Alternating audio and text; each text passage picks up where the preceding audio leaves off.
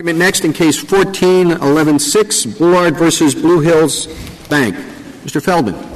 Mr. Chief Justice, and may it please the Court, a denial of confirmation of a bankruptcy plan is appealable as of right under 28 U.S.C. Section 158, the bankruptcy-specific provision that deals with appeals in bankruptcy cases as opposed to other civil cases.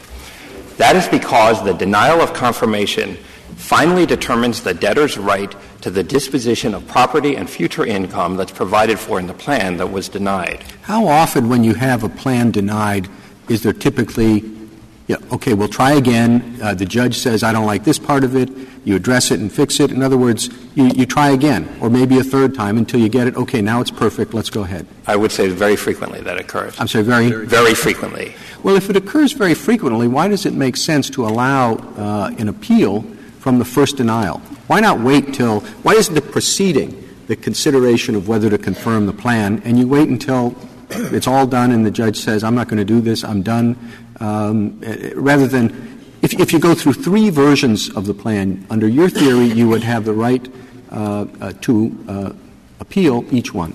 Well, you would have the right to appeal each one. I don't think anybody would ever do it.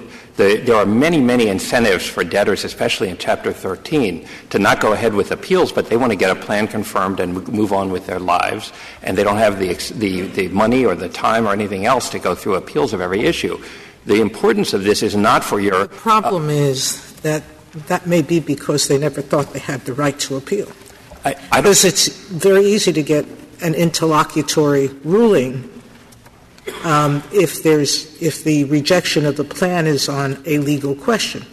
I still don't understand why you didn't go that route.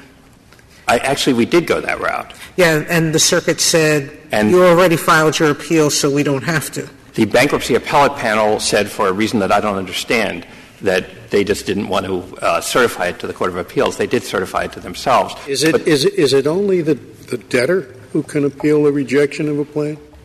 I think our view would be yes, it's only the debtor. Well, it's only the proponent of the plan. In Chapter 11, after the period of exclusivity, it could be a creditor who proposed the plan. And what we say for 13 would apply to 11 as well. I think as a general matter, that's probably correct. This is a 13 case and not an 11 case, but I think the question in both cases would be what is the nature of the proceeding, and it's similar but not identical in both cases, so it would turn on how. In 11, you would have some well-heeled litigants who would appeal.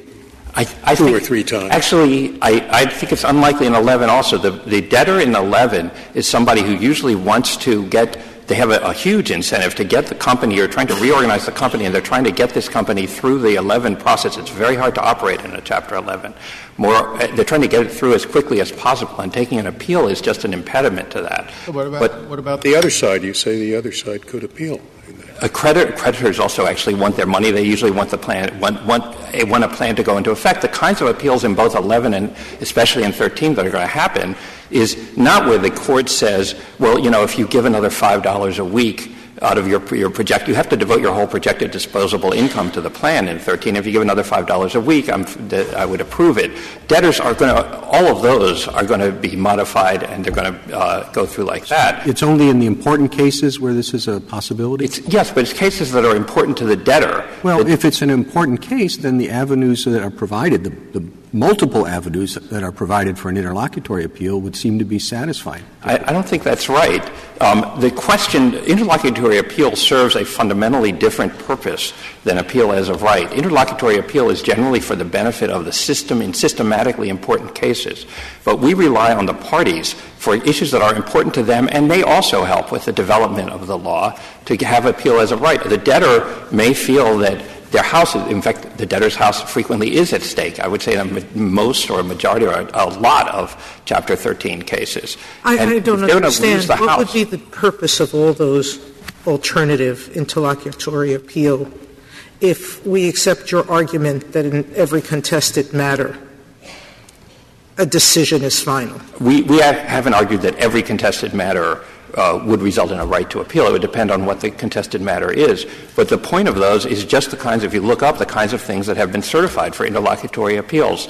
The court, there's discovery disputes in bankruptcy cases that have gone to interlocutory appeals that nobody thinks would be appealable as of right. There's denials of motions to dismiss the case that nobody thinks is appealable as of right, but the courts have taken on interlocutory appeals. Attorney disqualification. We interpreted the statute to say that there's jurisdiction to hear appeals from final judgments and final orders. Is your case still just as strong? Is this, in your view, a final order? Yes, it's a final order because it finally determined the debtor's rights to the disposition of property and future income that's provided for in the plan. That's now settled, and it's not going to be litigated again. Well, the first thing the judge said is that I want you file an amended plan. That's what I don't understand. In a month. Right. And at least the judge didn't think it was done and over. No, the judge thought for this plan it was over. I think everybody agrees that the judge thought that this debtor can't get what the debtor wanted in this plan. He can't get this treatment. And maybe the way you look at it is whether the proceeding is the confirmation or denial of this plan, or if the proceeding is whether to confirm or deny a plan. Right? Yes, that's right. And the point is that the denial of this plan kept the debtor from getting this particular relief that he wanted, and that is finished and not going to be litigated. If the debtor had wanted to file a new plan to try and satisfy the judge's concerns, would he have had to file a new action with a new number?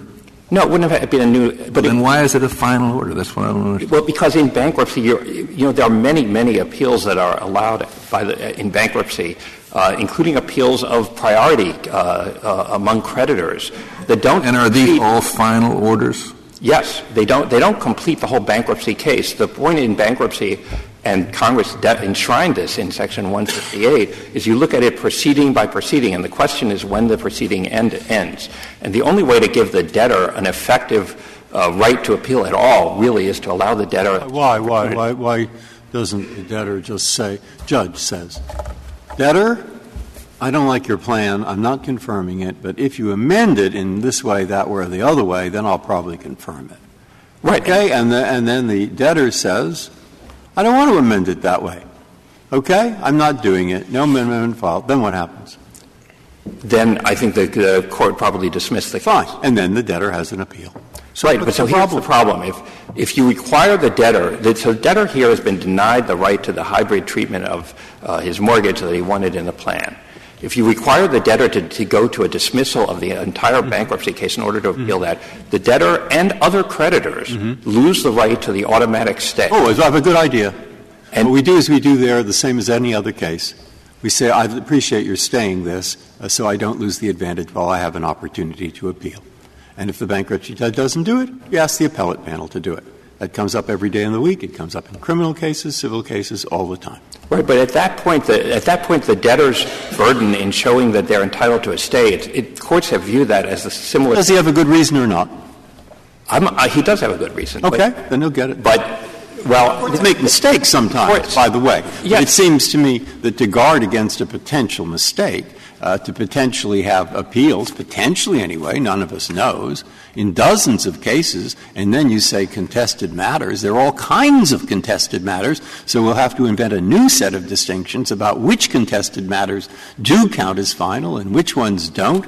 That seems to me to be throwing a very giant baby out with the bath. Your Honor, we're not arguing that all contested matters should be appealable. We're arguing that denials of plan confirmation are distinct. And they're the only ones. No, but fee matters are not. No, but contested matters. But I have a list of about 47 contested matters here that Collier has, and it seemed to me I couldn't figure out. Maybe that's my failing. But I couldn't figure out what, under your rule, which contested matters were and which were not. It's a given, isn't it, that the confirmation of a plan yes. can be appealed. Confirmation of a plan can And I thought your argument was that this is just the flip side. You can confirm or you can deny. Creditors can appeal if it's confirmed. That's right. So you're defining the contest as yes or no to this plan. Right, and the very same issue would be at issue if had the court confirmed it as would be at issue in this appeal of the denial. I didn't see that, because I thought when a court confirms a plan, then there is nothing left to do but execute the plan. So obviously what you have to do is give an appeal or the plan will be executed, the wages will be garnished, he'll be paying forever. But when you deny the plan, nothing more will happen, and therefore there is appeal. Now, that's what I thought the way it worked. I didn't see why you give an additional set of appeals when only an amendment is at stake. But let me address first the issue of amendment. Talking about this as leave, the question is, what is a proceeding, not what is a contested matter. And everybody agrees that you can have proceedings that are smaller than the bankruptcy case, and the question is whether this is one of them or not. Now, the fact that the court granted leave to amend is really equivalent in a normal or similar in a normal civil case to a court denying without prejudice. It means, yes, debtor, you can come back with another plan. You are permitted to do that. That starts a new proceeding. At that point, the debtor files the plan, the creditor objects, you have whatever litigation you need over that plan. The judge holds a hearing, just like he held the hearing before, and ultimately the judge decides whether to grant or deny confirmation. And that looks like a proceeding. It has a beginning and a middle and end, and follows a series of steps and comes to a conclusion on that. The fact that in a normal civil case, of course, when a judge denies with leave to a court dismisses a complaint with leave to amend, frequently on the ground just that the complaint is defective or something. But when a court does that, you're operating under 1291, where you're not looking for what a proceeding is. Maybe in a normal civil case that would be seen as a proceeding, but that's not the question that you ask. But that is the question that you ask here. As far as stays, courts are reluctant to — it's one thing — a debtor gets an automatic stay when they file their bankruptcy petition. Courts view an attempt to get a stay of a dismissal. They generally judge those under the standards for a preliminary injunction, which is not easy to meet. You're going to the judge. Does that mean that they would have to say that there's a likelihood that their own ruling is wrong? Yes. Yes, it does. And they're very reluctant to do that. The automatic stay is a very powerful and important thing. But because if Justice Breyer were right that that's a possibility, you would think that that would be a very good way to solve this problem. But you're just saying that the automatic stays are going to disappear on most of these debtors. Yes, and also the debtor — I would say also that if the debtor — there's actually 4 different disabilities that the debtor would have if the case is dismissed. But one of the most important parts of it is it's not just the debtor who gets harmed by that. It's other if the debtor doesn't get the automatic stay, other creditors are going to also have problems because they'll start grabbing property, and the whole point of the bankruptcy could be lost while the appeal is going. Am I correct in my recollection that your brief says that some jurisdictions have adopted the principle that you're urging, and the sky has not fallen? That's right. The Fifth Circuit, the Third, Fourth, and Fifth Circuits have all adopted rules that are similar to what we're proposing here. And what happened on the other side? Actually, we haven't found any case where in one of the other 6 circuits where a debtor has sought a stay. Let me get this right. Where a debtor has had a dismissal and sought to extend the automatic stay so he can take an appeal of a dismissal. So did they all lose their houses or something in the interim? That is what happens. Do we know that? I don't know what. I mean, that's a pretty — I mean, you know, I realize judges are difficult, but it seems to me somebody was going to lose his house because you wouldn't grant a stay where he has some kind of an issue on appeal. That's a pretty appealing case for issuing that stay. I think courts they're rather hard-hearted if they don't. I mean, courts have kind of uniformly applied the standard that you have to show a likelihood of success, not a possibility of success, but a likelihood of success, which is very hard to show once you've just been denied, once the court has just dismissed the case. There's no lose-your-house exception to that? Not that I know of. But there's 3 other — I agree you have to have some merit to your appeal. But are we then turning this on whether there's some — you want to give a lot of appeals with no merit? I don't think that you will. In the Fifth Circuit that's had this rule since 2000, we found 3 cases, I think, in the Court of Appeals, 3 other cases in the district court. Since then, the cases don't come that reported cases or any cases? I beg your pardon? Reported cases or any cases? All the cases we were able to find on Westlaw, which involved reported and unreported. It didn't involve all cases, no. How much time, Mr. Feldman, would be involved? So nothing is going to go on while this issue goes up on appeal. That's only kind of true. In a Chapter 13 case, the debtor has to start making payments as soon as the plan is proposed, which is in about 30 days or so of the time that the petition is filed. And the debtor makes payments usually for 3 to 5 years. So I would say in virtually every case, in probably every case, while the appeal is going on, the debtor is still making the payments under the plan. It is true the money isn't dispersed to the creditor until after there's an ultimate confirmation. But meanwhile, as I think you just heard in the other case, the trustee is supposed to invest the money in an interest-bearing account. Those proceeds will eventually go to the creditor. So things are, in a Chapter 13 case are going on in the course of the appeal. Something about your claim, yes, you can amend, but as I understood, your claim is the answer you've been given is never. You cannot have a hybrid.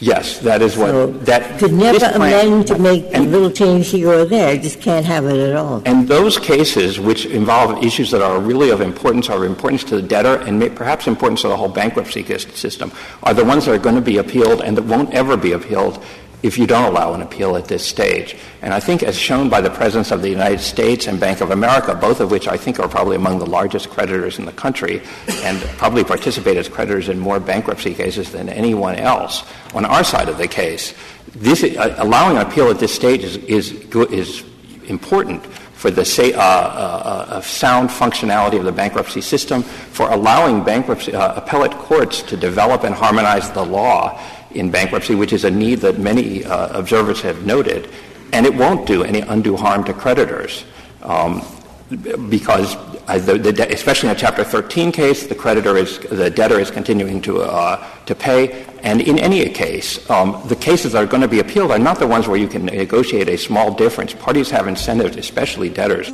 to get these cases. My problem still remains. You have multiple ways of getting an interlocutory appeal.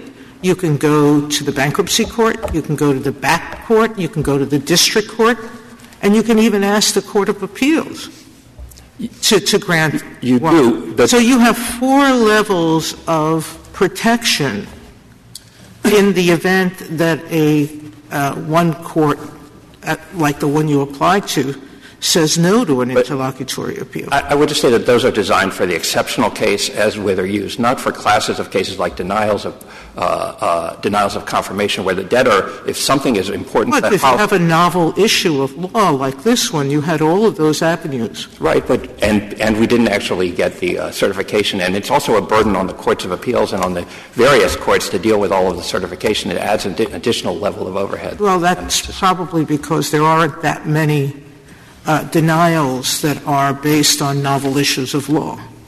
But it can be based on the debtors losing their house. If I could reserve the balance. Thank you, counsel.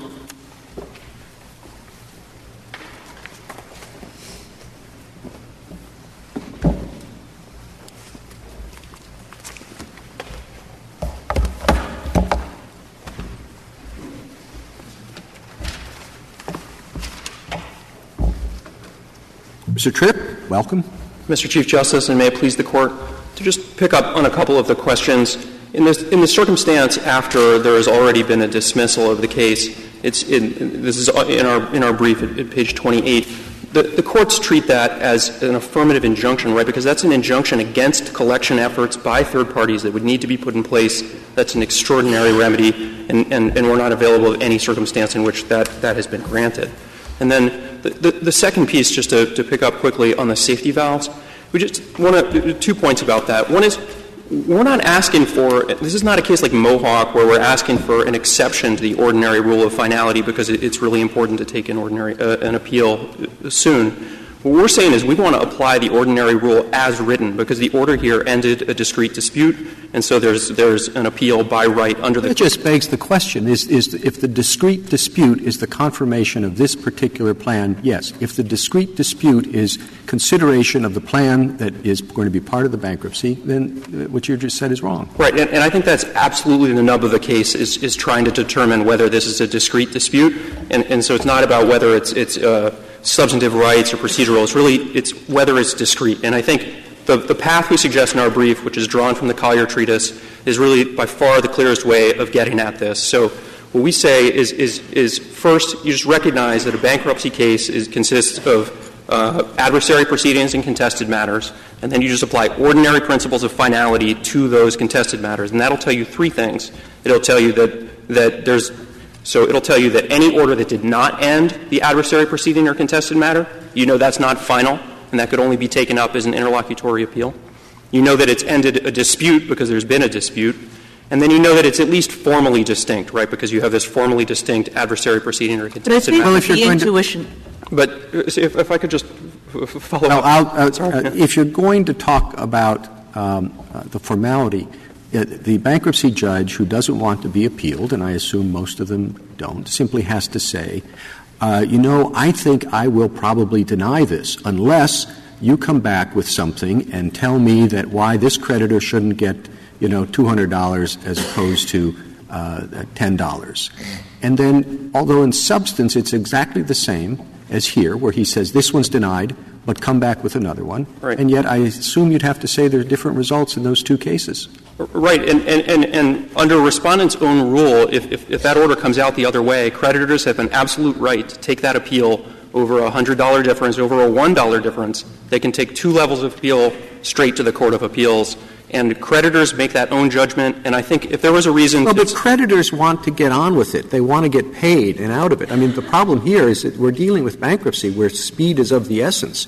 I mean, you've got dissipating assets and all that. Right. And yet your creditors aren't terribly interested in delaying things. No, and I think move forward. And I think neither are debtors. Everybody has a very strong incentive to move on. And I think that's one of the reasons, if there was a serious concern that there was going to be a flood of these debtor appeals about $10, I think, frankly, you wouldn't see us supporting petitioner. You wouldn't see Bank of America supporting petitioner. You'd expect to see creditor groups supporting Respondent. Why isn't there? I mean, just the converse of what's been argued.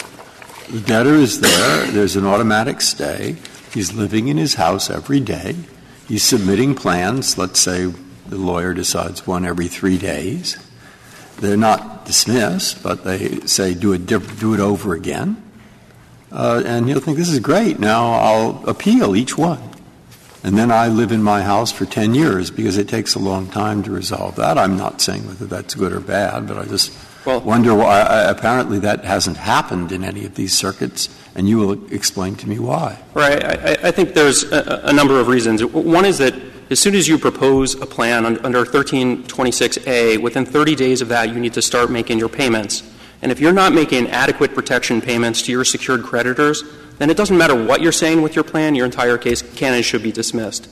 And so I think we also — in other words, they would catch abuses. They would catch abuses. And the other way to catch abuses is not only with respect to secured creditors, but if you propose an absurd plan, then that would be valid grounds for stay relief on behalf of a creditor who is coming in to complain. My example uses absurd plans to make a point.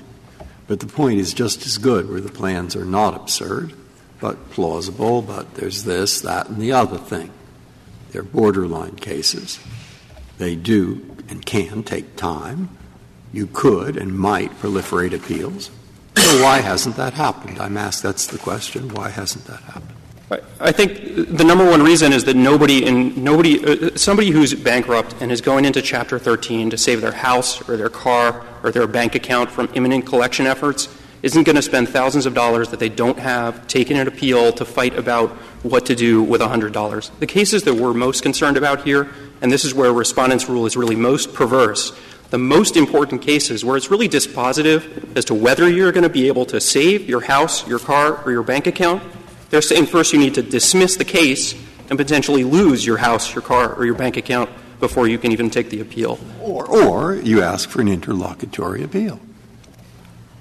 And I think, frankly, just as I was saying before about the interlocutory appeals, we don't think that that's the right way to look at it because we're not asking for an exception. And the other piece, but do you would the interlocutory appeal route work? I mean, especially if this Court were to say in an opinion, interlocutory appeals are really good for this exact purpose. Is there anything in the structure of the system, is there anything in the incentives of judges that would prevent them from doing interlocutory appeals? I think a couple different answers to that. Some of these cases are going to be mixed questions of law and fact, which are going to be difficult to take up in an interlocutory appeal. Creditors already have the right to take up the mixed question cases as of right, however they want to take them.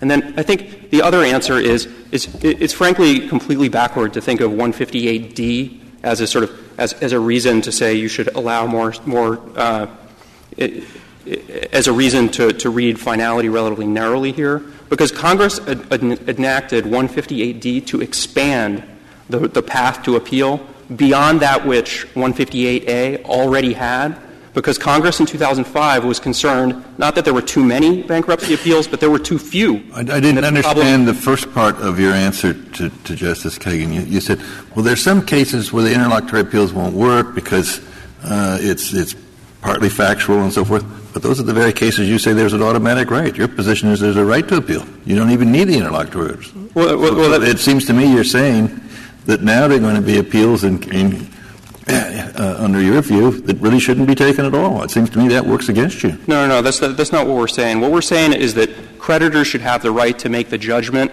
of whether it's important enough to them to take the appeal. Debtors should have that right. Creditors already have that right. When it's a mixed question of law and fact, they can take two levels of appeal. They can take it all the way to the Court of Appeals. But if on the way up, if a Court of Appeals rules in favor of the creditor, and now the debtor wants to take another appeal, this is exactly and the debtor wants to take another appeal, then they're stuck, because on Respondent's rule, it becomes an interlocutory ruling, even though it's substantively symmetrical. It's either the plan will go into operation or it will never go into operation. The intuition that you're running up against here, Mr. Tripp, right, and the reason why people are searching to see if there are alternatives to your rule is this idea that you're short-circuiting what ought to be a kind of negotiated outcome. And, what I hear you saying is just, no, you're not, because nobody will ever want to short-circuit a negotiated outcome. Is that your answer? I think in the situations where a negotiated outcome is fairly available, the incentives to reach that are overwhelming. They're very, very, very strong. And I think that's one of the reasons we just haven't seen a flood of appeals, and one of the reasons that both the United States and Bank of America is here for petitioner and nobody's come out to support Respondent. I think the other, just to think about the intuition here, a plan order is basically in the nature of an injunction. It's saying that we want to put this thing into effect on the ground, and for more than a century, even in ordinary civil litigation, the rule is that an order granting an injunction or an order denying an injunction is immediately appealable by right, and that you don't need to ask permission in order to take that appeal. It's a symmetrical argument, but we're asking a practical argument. I'm not sure I accept the symmetrical argument, but I have to think about it. The practical argument is, imagine you're a bankruptcy judge, and you get a plan, and it's not perfect. And you think, they ought to change this, they ought to change that, they ought to change the other thing, it would be okay. Now, if you say, go change it, I deny this one, but go change it. Well, you'd have to take into account, maybe I'll get an appeal. God, this is going to slow everything down. It's just simpler to say, figure out some way around this. I'm afraid, in other words, that the bankruptcy judges would get confused on your approach. Is there a concern there? The negotiation will be made more difficult. May I ask the question? I'm not sure I understand. Get confused about when the order becomes final? No, forget it. Thank you, counsel.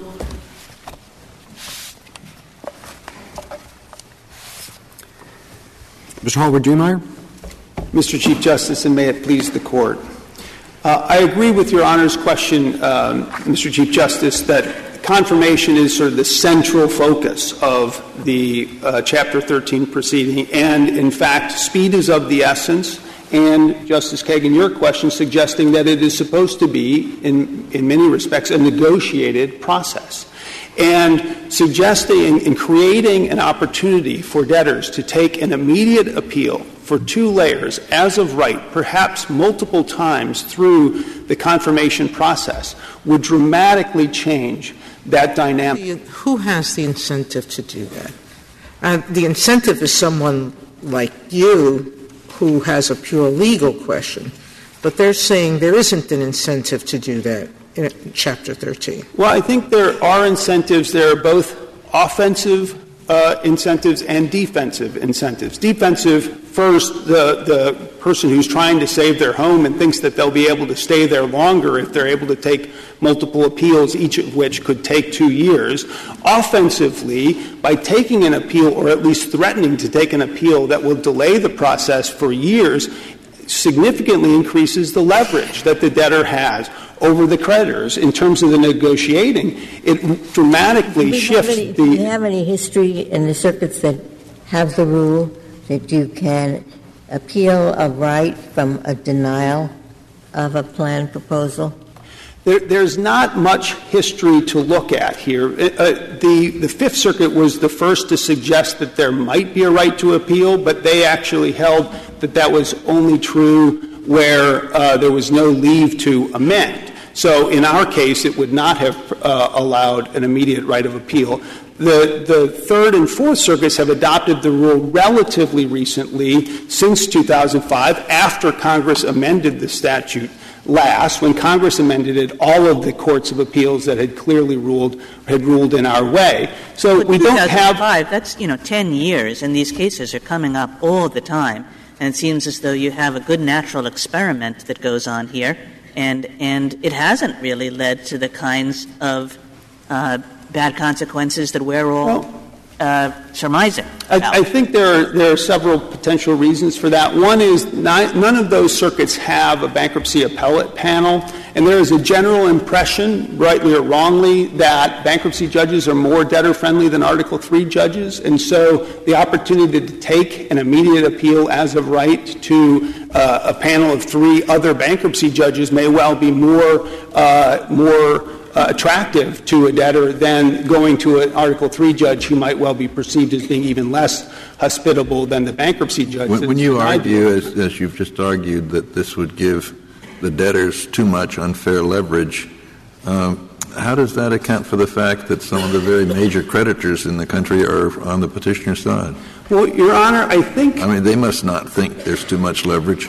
Well, Your Honor, the rule that Congress has adopted about the safety valve, if you will, for getting issues reviewed in the courts of appeals gives the ultimate control of the docket to the court, not the parties. Even if the parties agree that the issue should go to the Court of Appeals, the Court of Appeals has to agree to accept it. It's not surprising to me at all. Why, in this case, the bankruptcy, whatever you call it, the BAP, they would not certify an appeal? Well, I think that first they gave a procedural basis, that the debtor had already filed a notice of appeal before they sought leave to appeal, and they cited that. But they also, I think, recognized that at that point 4 bankruptcy judges had already ruled against the debtor. The First Circuit looked at this. Counsel, you were winding up to answer Justice Kennedy's question, and you didn't throw the pitch. So what is your answer to his question? About why the Bank of America and the United States are on the other side. Well, I think that a good reason is that they would rather that the control over ability to take an appeal be in the parties' hands rather than in the court's hands, which is where Congress put it in terms of the interlocutory appeal avenue. Well, it's already in their hands, isn't it? When it's a confirmation of a plan. Right? It's in their hands, in the parties' hands. That's right, because they want it to be in the debtor's hands? As the court held in Espinoza, when a plan is confirmed, it has immediate legal effect, res judicata effect even. So clearly that is appealable. There is no res judicata effect, or at least it's never been thought that there was from a denial of plan. So why do they want the debtor to have control of bringing an appeal? That's what I'm asking. Well, if we actually look, you really don't know. It doesn't make any sense. The Bank of America brief, I have to say, is somewhat surprising to me because the rationale that they give is that in their case, which is also pending here on a petition for cert, they won in the district court, but that's not good enough for them. They want to force the Court of Appeals to decide this issue so that they have controlling circuit precedent. Why is it that a creditor can't appeal? I mean, suppose you had a plan.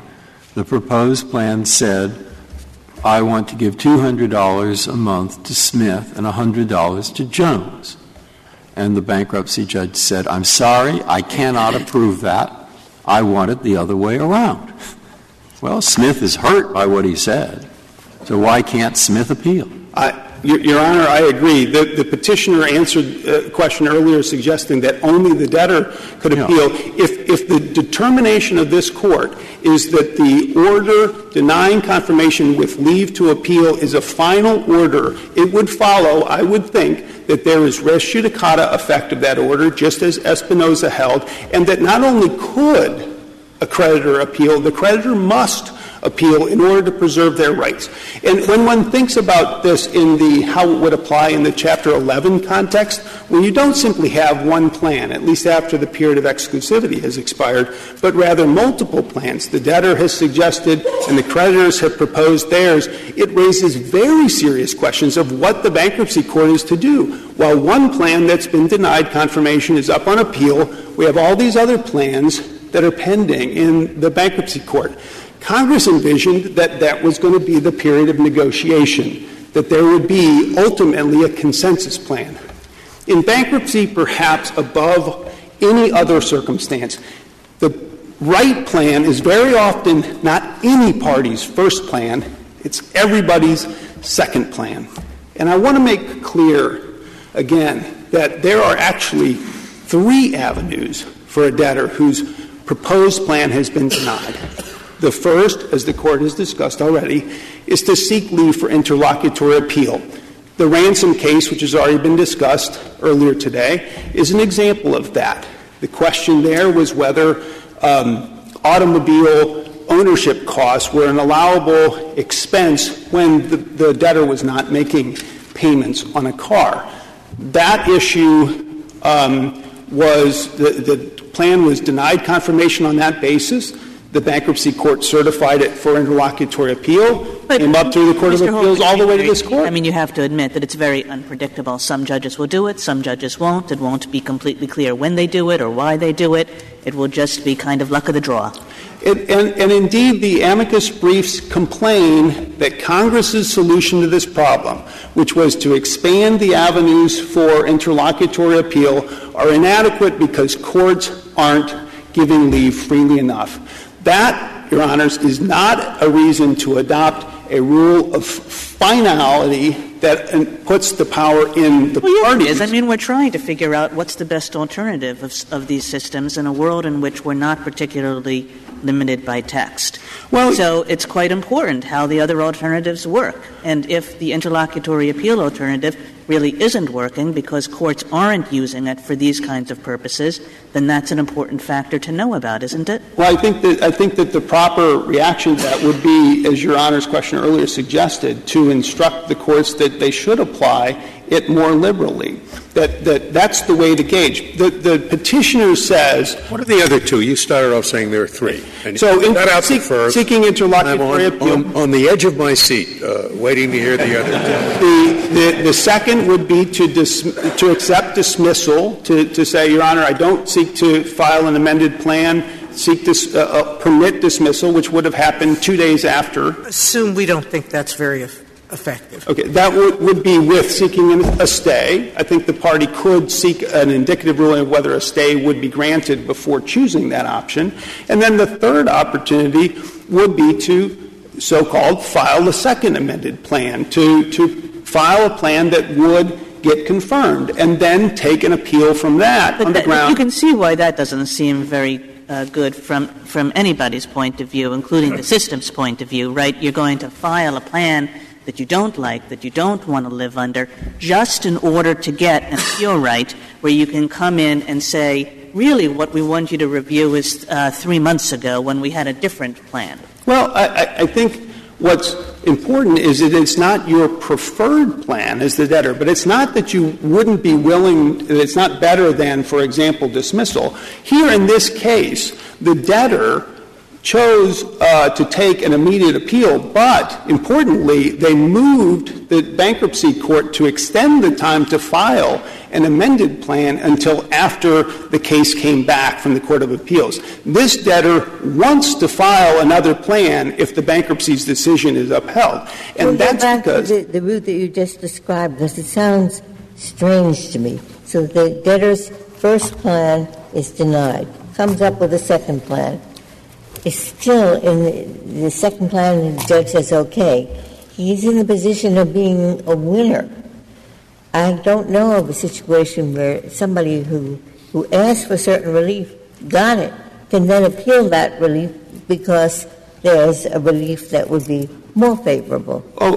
It happens all the time in civil litigation, Your Honor, because the interlocutory orders merge with the final order. So in typical civil litigation, if the plaintiff believed that they were entitled to multiple damages, or they believed that they were entitled to lost profits or some other measure of damages, and instead they were awarded something but lesser measure of damages. Well, I take it some courts will do it and some courts won't, but even, let's say you're right, that all courts will say, okay, now that we're here, I'll go and I'll look back at the plan that you really wanted. I mean, you said, well, it wasn't his first choice plan, but he's accepted it. But maybe he's accepted it just to get the appeal on the other plan. If he's stuck with that latter plan, he's actually going to bag the whole thing and go into Chapter 7 or something. And you're just making people run through hoops and agree to plans that nobody is willing to live under. I actually think it's very unlikely. And the facts of this case are, I think, a very good example. The debtor here, the entire premise of the proposed plan is this debtor is entirely capable of making his monthly mortgage payment according to the terms of his mortgage. There are certain other unsecured creditors. And the debtor says, and I'm able to pay monthly $155 on those two. And then there are other creditors who failed to file proofs of claim. Those creditors, which are in the tens of thousands of dollars, they're going to go away if a plan is confirmed. Any plan is confirmed. So what this debtor could have done is say, okay, I'm going to keep making the same monthly payments just as I proposed, just as I should under my mortgage, but I'm not going to get to cram down to the bank. I'm not going to get to force them to take a haircut. I'm still going to get to pay off in a very regular way my other unsecured creditors $155 a month. That'll be done in, I think we calculated, about 20 months. That is definitely a preferred plan than anything else, again, because those creditors who failed to file proofs of claim, they're gone, tens of thousands of dollars of debt. Right. Now, I asked the other side this. I'd like to get your answer, though it's more this is a contested matter. Collier says there are endless contested matters. He lists about 47.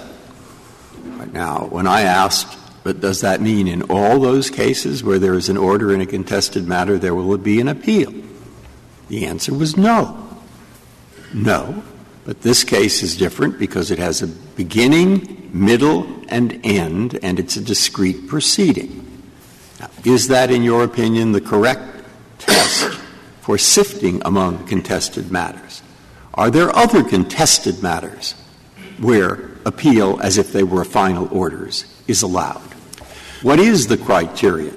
Will it, in fact, produce a nightmare? You're going to say yes, but I'd like to know why. Well, Your Honor, I guess I would start by answering that I don't think that contested matter is the standard. They don't either.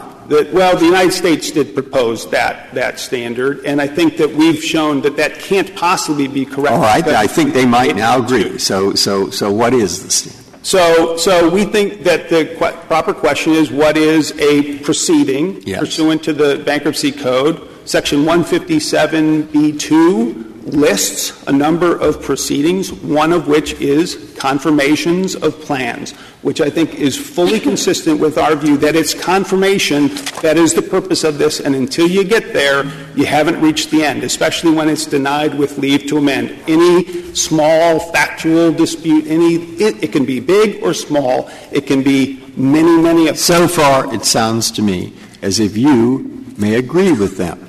But the correct test is it a discrete proceeding within the larger case? And there's nothing that will help me get more specific than that. Well, I think that... Am I right about on the standard of what counts as a final order for appeal? I don't want to put words in your mouth. But that I can say there is basic agreement there. Well, I would say that there has been in the briefing at least this amount of disagreement between us. We think that the word finality, or final rather, as used in Section 158, the bankruptcy appeal provision, is the same as final as it's used in 1291 for civil appeals. That the judicial unit is different. It can be a proceeding as opposed to the whole case. But final has been interpreted to mean terminates the judicial unit. The Court is, in a sense, kind of disassociating. It's not, we're done with this one now, okay?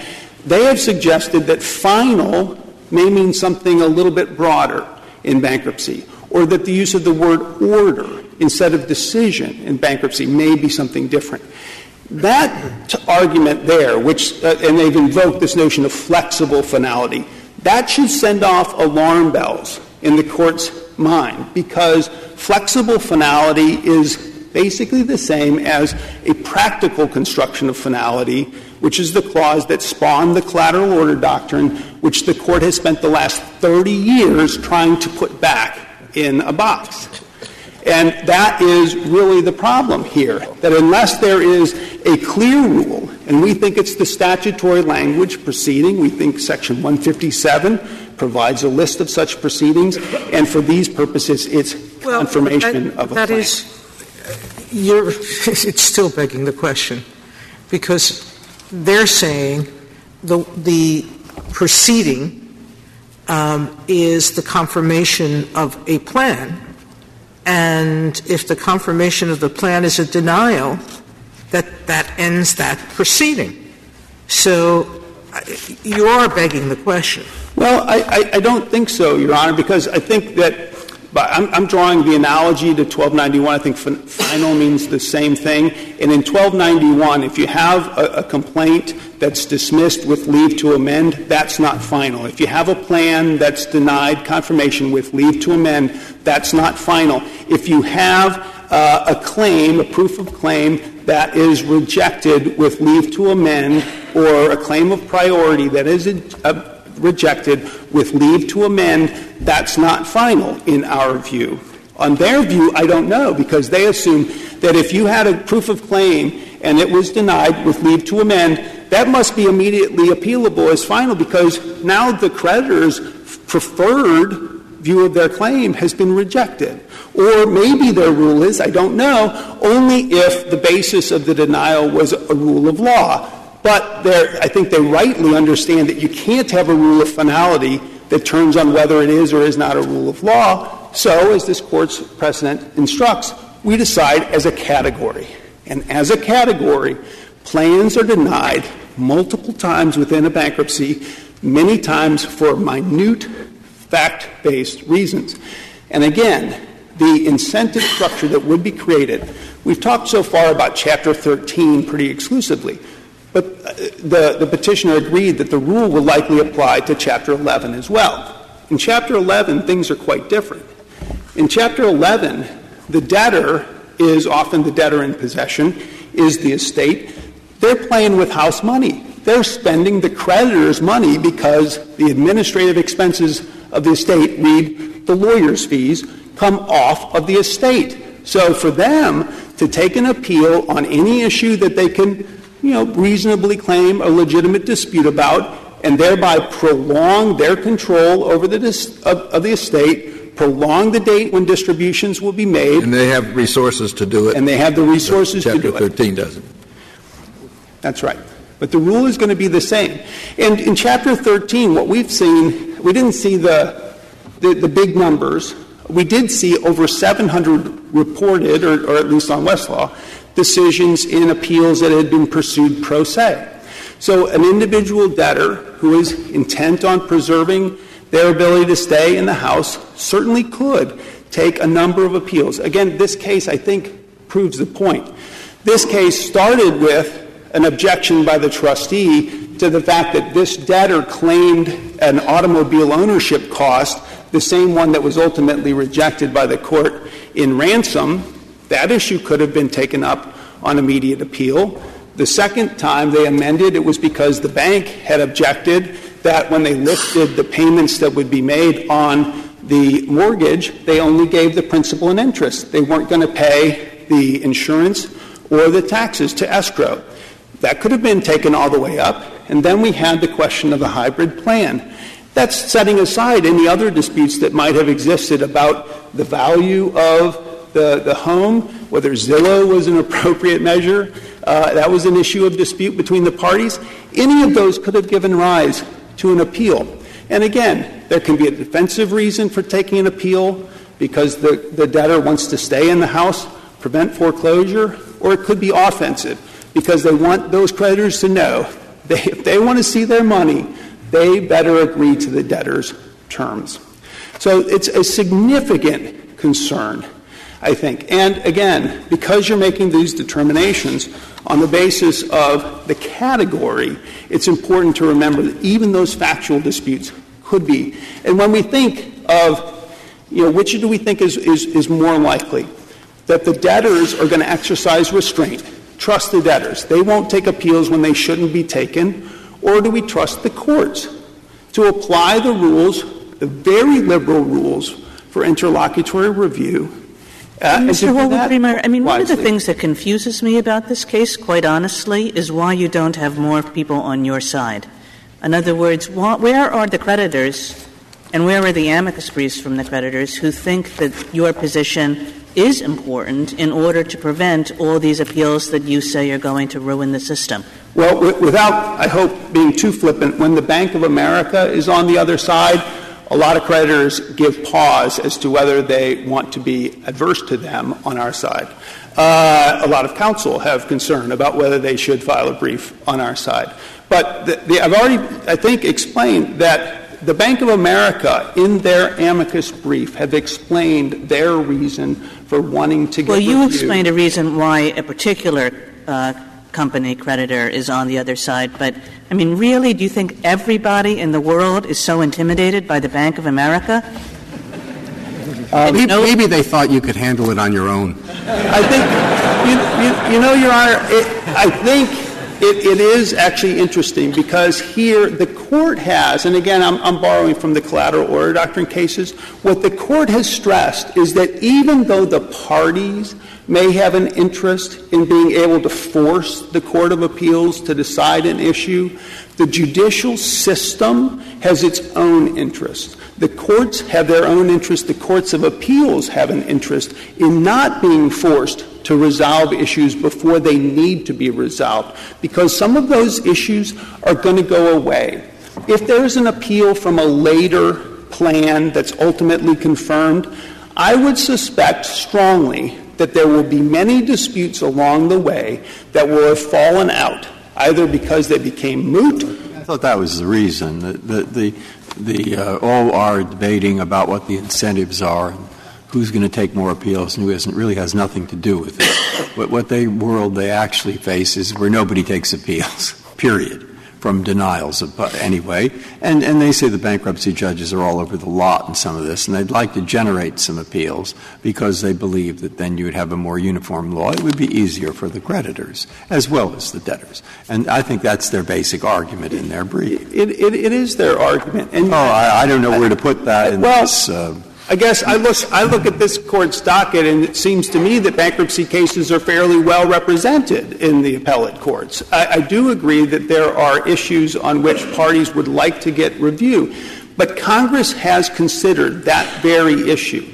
And in the statute, in 2005, at a time when it was effectively 5-0 our way on this issue, the only question was the Fifth Circuit. But again, they had suggested that if leave was given to amend, it would not be final. When Congress looked at it in that context, they didn't change the final order rule, which had been construed by 5 courts of appeals at that time. What they did was they created a new avenue for interlocutory appeal direct to the Court of Appeals, precisely to get that kind of guidance. But they gave the power to the Court of Appeals to decide whether the issue was coming. So one thing, if you were, maybe there's an argument against this, but suppose, for argument's sake, I agree with you on the basic point, it would then seem important to put in the opinion there is a problem here about there being insufficient appeals to generate law, but there is a mechanism, namely the interlocutory mechanism, which perhaps has been used too sparingly. Now, what do you think of that? I think that would be very wise on the Court's part. That was Justice Kagan's point initially. Because, and I think we should recall that under Section 158, the first level of review, which is exercised by the district court over interlocutory orders, is really plenary. They can review any interlocutory order of the bankruptcy court. Sometimes they even ignore our holdings. You think they're not going to ignore this piece of advice? Mm-hmm. Well, Your Honor, I think that this approach is the same one the Court took in Mohawk. In Mohawk, the Court said, no, we're not going to create appeal as of right to challenge an order to disclose one's attorney-client confidential material, but the courts should apply the rules of interlocutory appeal or of mandamus in a way. And did they take our advice? Well, I have not researched that, Your Honor. But to conclude, I think that the critical question is, what's the proceeding? And the proceeding as set forth in 157b2 is confirmation of plans. That is the core purpose of a Chapter 13 or a Chapter 11. Until that happens, there are no legal rights that are affected. That's the difference between denial of plan confirmation with leave to amend and confirmation. One sets rights. Of course it's immediately appealable. Res judicata even under this Court's decision in Espinoza. But denial of plan confirmation with leave to amend, maybe even, as Your Honor suggested earlier, Justice Breyer, suggesting precisely how to amend in order to get it confirmed, that is not immediately appealable. And I don't think that the Court should rely on the self-restraint of the parties to avoid the problems with that problem. Instead, it's proper use of the tools that Congress gave the courts in the 2005 amendments. If there are no further questions, thank you. Thank you, counsel. Mr. Feldman, 2 minutes. Thank you. Just one thing on Section 158A, the plenary, what my friend said was a plenary right of interlocutory review. Actually, every court that's looked at that has said they apply the same standard as under 1292B. But the main point here is that what the debtor is faced with is 2 very, very difficult roads to actually getting review of what could be an important legal decision. On the dismissal side, in addition to the problems caused by losing the automatic stay and trying to convince the court to grant a stay, there's also the disability of if you file within a year, I think, if you refile a case, you only get an automatic stay for 30 days. And there's other disabilities that we talk about in our brief. So that is a very hard thing to impose on somebody where the creditor can take an appeal just as of right because they don't like what the confirmed plan said. On the other hand, as far as trying to confirm a later plan, what this forces the debtor into is a situation where a debtor may have to try to figure out and propose a plan that the debtor might even prefer not to be in bankruptcy at all rather than to live under that plan. But yet the only way for the debtor to get the review of the earlier denial of confirmation is to propose some plan that maybe disposes of property in a way that the debtor completely doesn't want, would rather just have given up on the whole thing. Nonetheless, they have to propose the plan, wait for objections, litigate it through, get it confirmed, and then appeal that. And those are severe burdens to put on the debtor. Now, the reasons why Bank of America and the United States are here, I think, is that there is a need for bankruptcy precedent to be developed. And one problem is that debtors in this situation are not able to get the review of the Court of Appeals. which is their only way of getting actually to an Article III judge at all, and they're not able to get that. And for those reasons, we ask that the decision of the Court of Appeals should be reversed. Thank you, counsel. Case is submitted.